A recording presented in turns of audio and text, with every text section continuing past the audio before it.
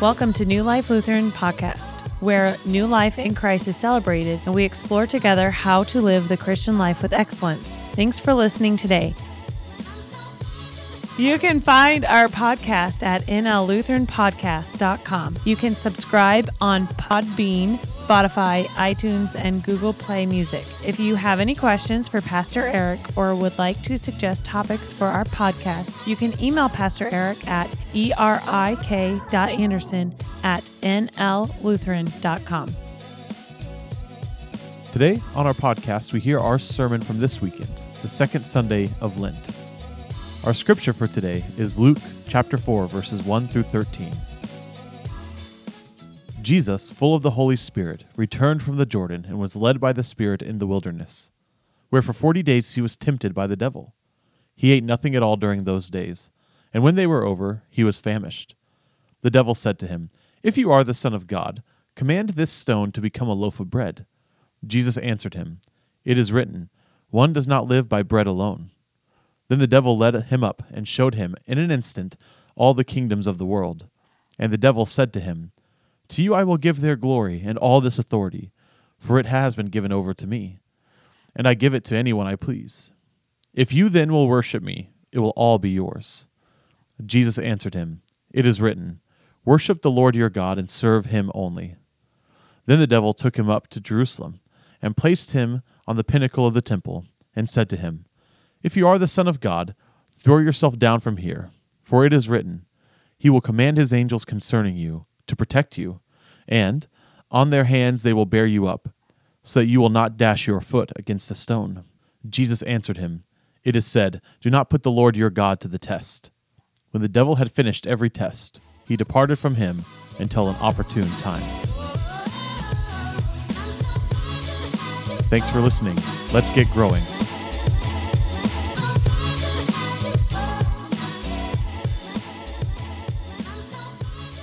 Well, after almost 2 years, it finally happened. I finally feel like a parent. Now, that might sound pretty odd because I have been a parent of 2 kids for now 4 months and a parent of 1 child almost 2 years. But something changed a couple Wednesdays ago. See, after our Ash Wednesday service, I got hit with the flu. And I was out in the atrium talking to some people, and all of a sudden I kind of felt this churning in my stomach, and it was time to get out of there. So I went into my bathroom and proceeded to do what people do when they have the flu. And when I rallied, I got in my car and took my family, and we went home. And pretty much spent the whole rest of the night enjoying the flu, right? It was just one of those things. And so anyways, in the morning I got up and I thought, well, at least I'm going to have some time. I can rally. I can feel a little bit better, and I can just send the kids with Ashley off to work. And so I'll just sit in the quiet, put the TV on a low volume, drink some Sprite, and just kind of rally. And so that was my plan of attack. And so Ashley took the kids, put them in the minivan, started driving down the road. And then about 10 minutes later, I got a phone call, which started with, "Your daughter," which is never good because when it just becomes my daughter, it means that something bad has happened. So it said, "Your daughter threw up all over the car." So I said, well, bring her back. So Ashley came around, dropped her off, and then in my sickness, I got to watch my daughter also experience all the things that I was experiencing. And it was in that moment that I understood parenthood in a fuller sense. In fact, as I was sitting there and my head was pounding and my joints were hurting and I was cold and hot and being sick myself, I got to chase my daughter around. And she's not quite old enough to even communicate or really understand what's going on. And so her face would go from a smile into sadness. And when the sadness would kick in, I knew something bad was about to happen. And so I'd bring the bucket over and I would either catch the throw up or I would catch the throw up, one of the two options to keep it off of the couch and all those things.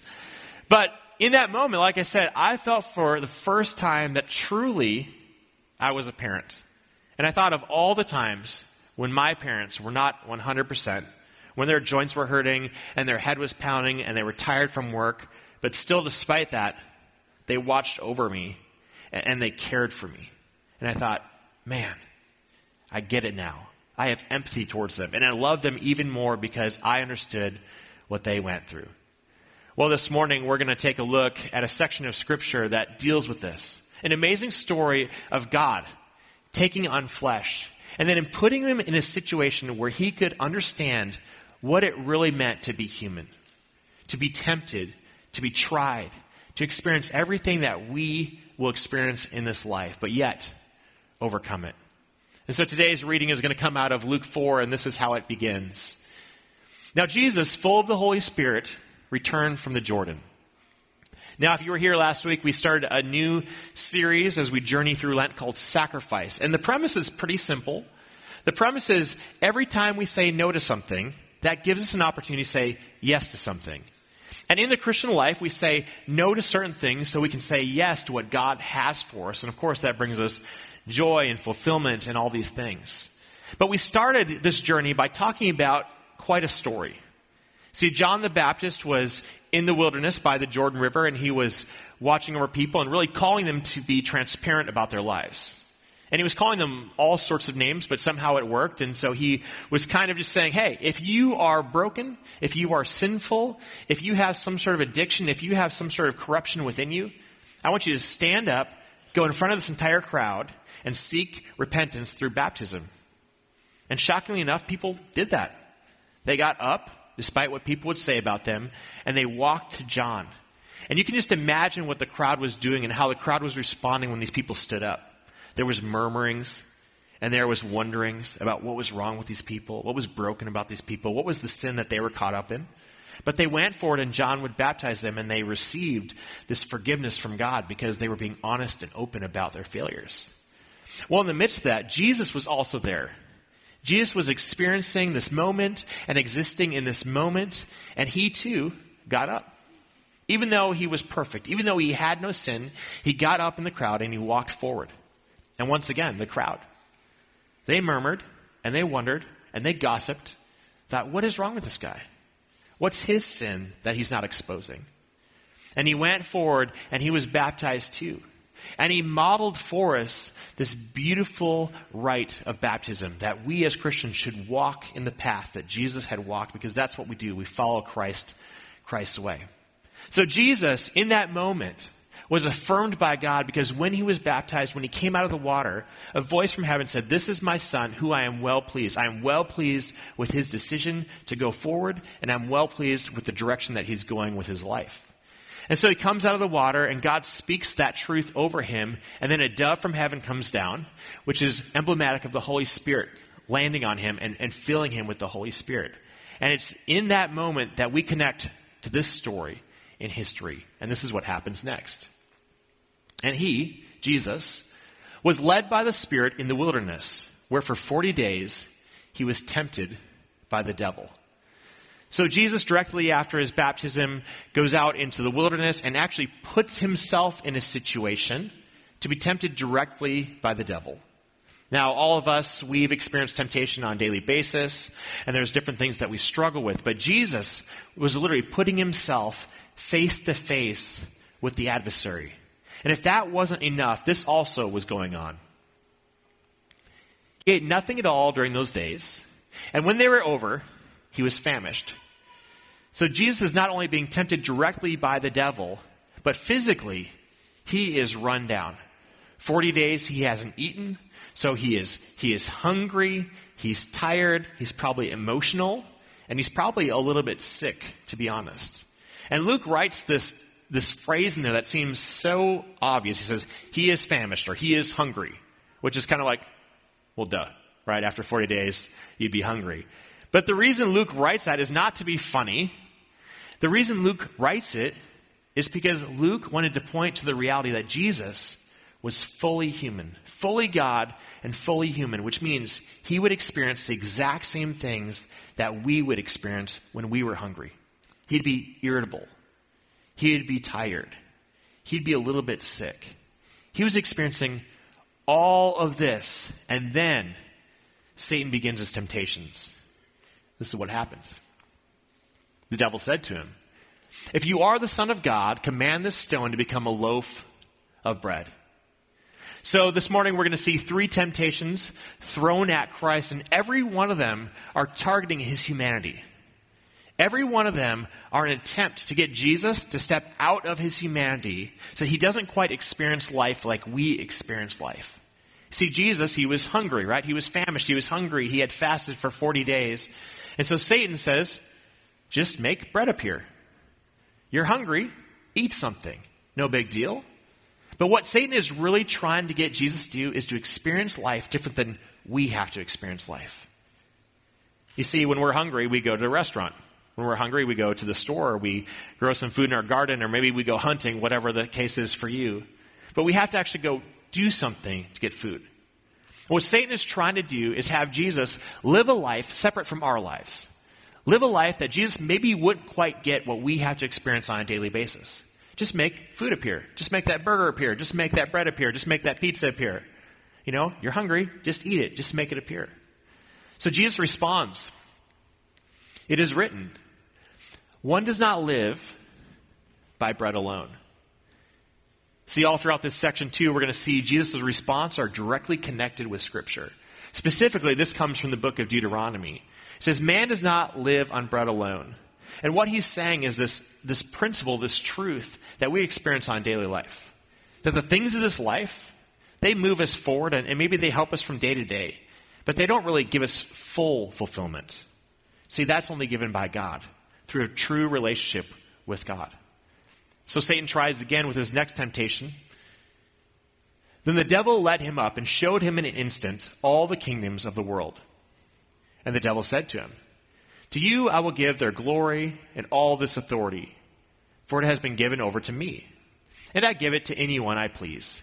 If you then will worship me, it will all be yours. So once again, Satan is trying to have Jesus step into a space to experience life differently than we would experience life. Go ahead, Jesus, worship me, and then I'm going to put you in charge of the whole world.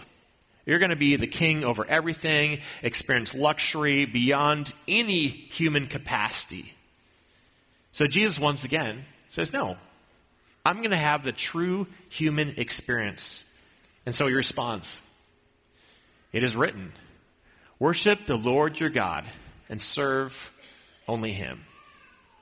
So once again, Jesus digs into the book of Deuteronomy and pulls out this truth that I'm not going to worship you. And I'm not going to live in the direction that you want me to live, to disconnect from the human experience. So Satan tries again. Then the devil took him to Jerusalem and placed him on the pinnacle of the temple, saying to him, if you are the Son of God, throw yourself down from here, for it is written, he will command his angels concerning you to protect you. And on their hands they will bear you up, so that you will not dash your foot against a stone. So once again, Satan is trying to get Jesus to experience something that's not quite human. In fact, he even uses a section out of the book of Psalms and twists it slightly. And says, go ahead, throw yourself down and just have the angels catch you. Throw yourself down and just bounce right back up and have no result from this fall. See, what Satan was trying to get Jesus to do was to not be fully human once again. To exist in a world where there's no cause and effect. You see, all of us know, if we've lived more than 2 seconds, that life is based on cause and effect. We make a choice, and there's a result. Someone makes a choice, and there's a result on them and maybe on us. Or the world spins and things happen, and there's cause and result all around us. But Satan wanted Jesus to experience a life with no cause and effect, where he could jump from buildings and fall down and get up and not be sick and have none of the issues and none of the infirmities and none of the results like we do in life. So Jesus responds, it is said, do not put the Lord your God to the test. When the devil had finished every test, he departed from him until an opportune time. So once again, Jesus goes back to the book of Deuteronomy. It says, we don't put God to a test. In other words, what Jesus was saying to Satan was, we live in a cause and effect world, and we all know this. And we know that God occasionally will step in and intervene. But we don't live our lives like that. We don't jump off buildings thinking, well, I'll get caught by angels or God will heal me. We live our life carefully because we know we live in a cause and effect world. But despite that, every once in a while we know that God steps in. God intervenes. God creates a miracle. God does something miraculous. But we're not going to live our lives just expecting that to happen, or really telling God that he has to act the way that we want God to act. So Satan, after failing in all 3 attempts, he leaves. It says he waits for an opportune time. Now, if we fast forward through Christ's life, we see this opportune time. This opportune time pops up once again in the Garden of Gethsemane. And Jesus, once again, is experiencing something and looking towards something that every one of us as humans will experience. It's his death. So he's sitting there and he's praying and he's looking towards the cross and he's struggling with this. In fact, in the Bible, it says he was so stressed out that he was sweating blood. His anxiety was such at a high peak that he was actually feeling this physical strain that was affecting how his body was functioning. See, he had the same fears, the same anxieties, the same concerns as us. And as he looked towards his death, as he looked towards this moment, once again, Satan stepped in and tried to get him to depart. Tried to get him to live in a life not quite like ours. But we know the rest of the story. Jesus refused to walk in the path that Satan wanted him to walk. He took on 100% of all the human experience that we have so he could fully understand us, that he could fully love us. And he put his arms wide. And he became the ultimate sacrifice on the cross so that we could have a restored relationship with him. And then he did something amazing. He rose from the dead. The story of our faith, the reason we celebrate on Sunday, he rose from the dead, and in that moment, he shifted the storyline. See, not only did he become 100% human, but he allowed us to live in the space that only God can live. A space where eternity and the temporary meet. You see, in the story, we see something quite amazing. We see something true about sacrifice. We see it modeled in Christ's life, and this is what we see. In sacrifice, we have the opportunity to trade apathy for empathy.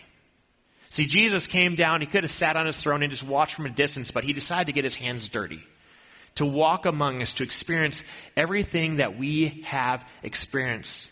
So that it was beyond a doubt that he understood what it's like to be human. Beyond a doubt that he understood what it was like to be a part of his creation and to exist in the space that we have to exist and struggle through day in and day out. But there's a problem with this. There's a problem with this modeling. See, we're not really great at this as humans. We're not really great at taking on this idea of being empathetic towards other people. See, we want people to be empathetic towards us. In fact, it's even built into our vernacular. We say things like this: if they would just come down from their ivory tower, right? Or if they would just walk a mile in my shoes, then they would understand. Then they would have empathy. Then they would care about what's going on in my life. But right now, they're so far gone. They're so disconnected. They don't get it at all. But see, when Jesus came, he changed how we should operate. He changed how we should live. And this is the beauty of Jesus. I mean, even if you don't believe in Jesus, you should read the writings of Jesus. Even if you don't believe the whole story that he died on the cross for your sins, which of course I hope you do believe, but even if you don't, you can see the truth of his life. You can see the model that he has placed. And even if you just took that on, even if you just live that out, you would be better at life. I mean, just imagine if your boss was like this. Imagine if your boss would come down from his 50th story building or whatever that is, right? Come down to the ground floor where you work, actually understood what it took for you to get through the day, understood the hardships that you face on a daily basis, asked you what was going on in your family. Isn't that the kind of boss that you want to work for? Someone that actually removes the apathy and actually steps into this idea of empathy? In fact, this is the type of people that boss would want to work for him. Somebody who actually thinks through the strain and the hardship of being the boss. The stresses of running the business and looking at all the numbers and hoping that he can pay all of his workers and keep the business afloat. This is the type of worker I would want. Somebody who walks into my office and says, "How are you doing?" No, really. How are you doing? How's your family? How's the stress level? How much time do you need off? What's going on in your world? When we switch that from apathy to empathy, we just naturally become better people. But as Christ followers, if we've bought into the cross, if we believe that Jesus really cared for us so much that he came and lived and died for us and rose again, this is not an option. See, by taking on the mantle, taking on the name of Christ, we have committed ourselves to being Christ-like, which means we walk as Christ walked, which means it's not an option to be empathetic. It's expected, which means we have to remove the apathy and step into the empathy. To have people and step near them and walk alongside them and ask them questions about their life and what's going on in their world so we can understand them and love them well. And you know what will happen if we do that? If we actually care and we take on this model and we live like Christ and we step into our workplace or our classroom or our sports team or our hobbies, wherever we go, if we take this and care about people, their lives will be transformed. Our community will be transformed.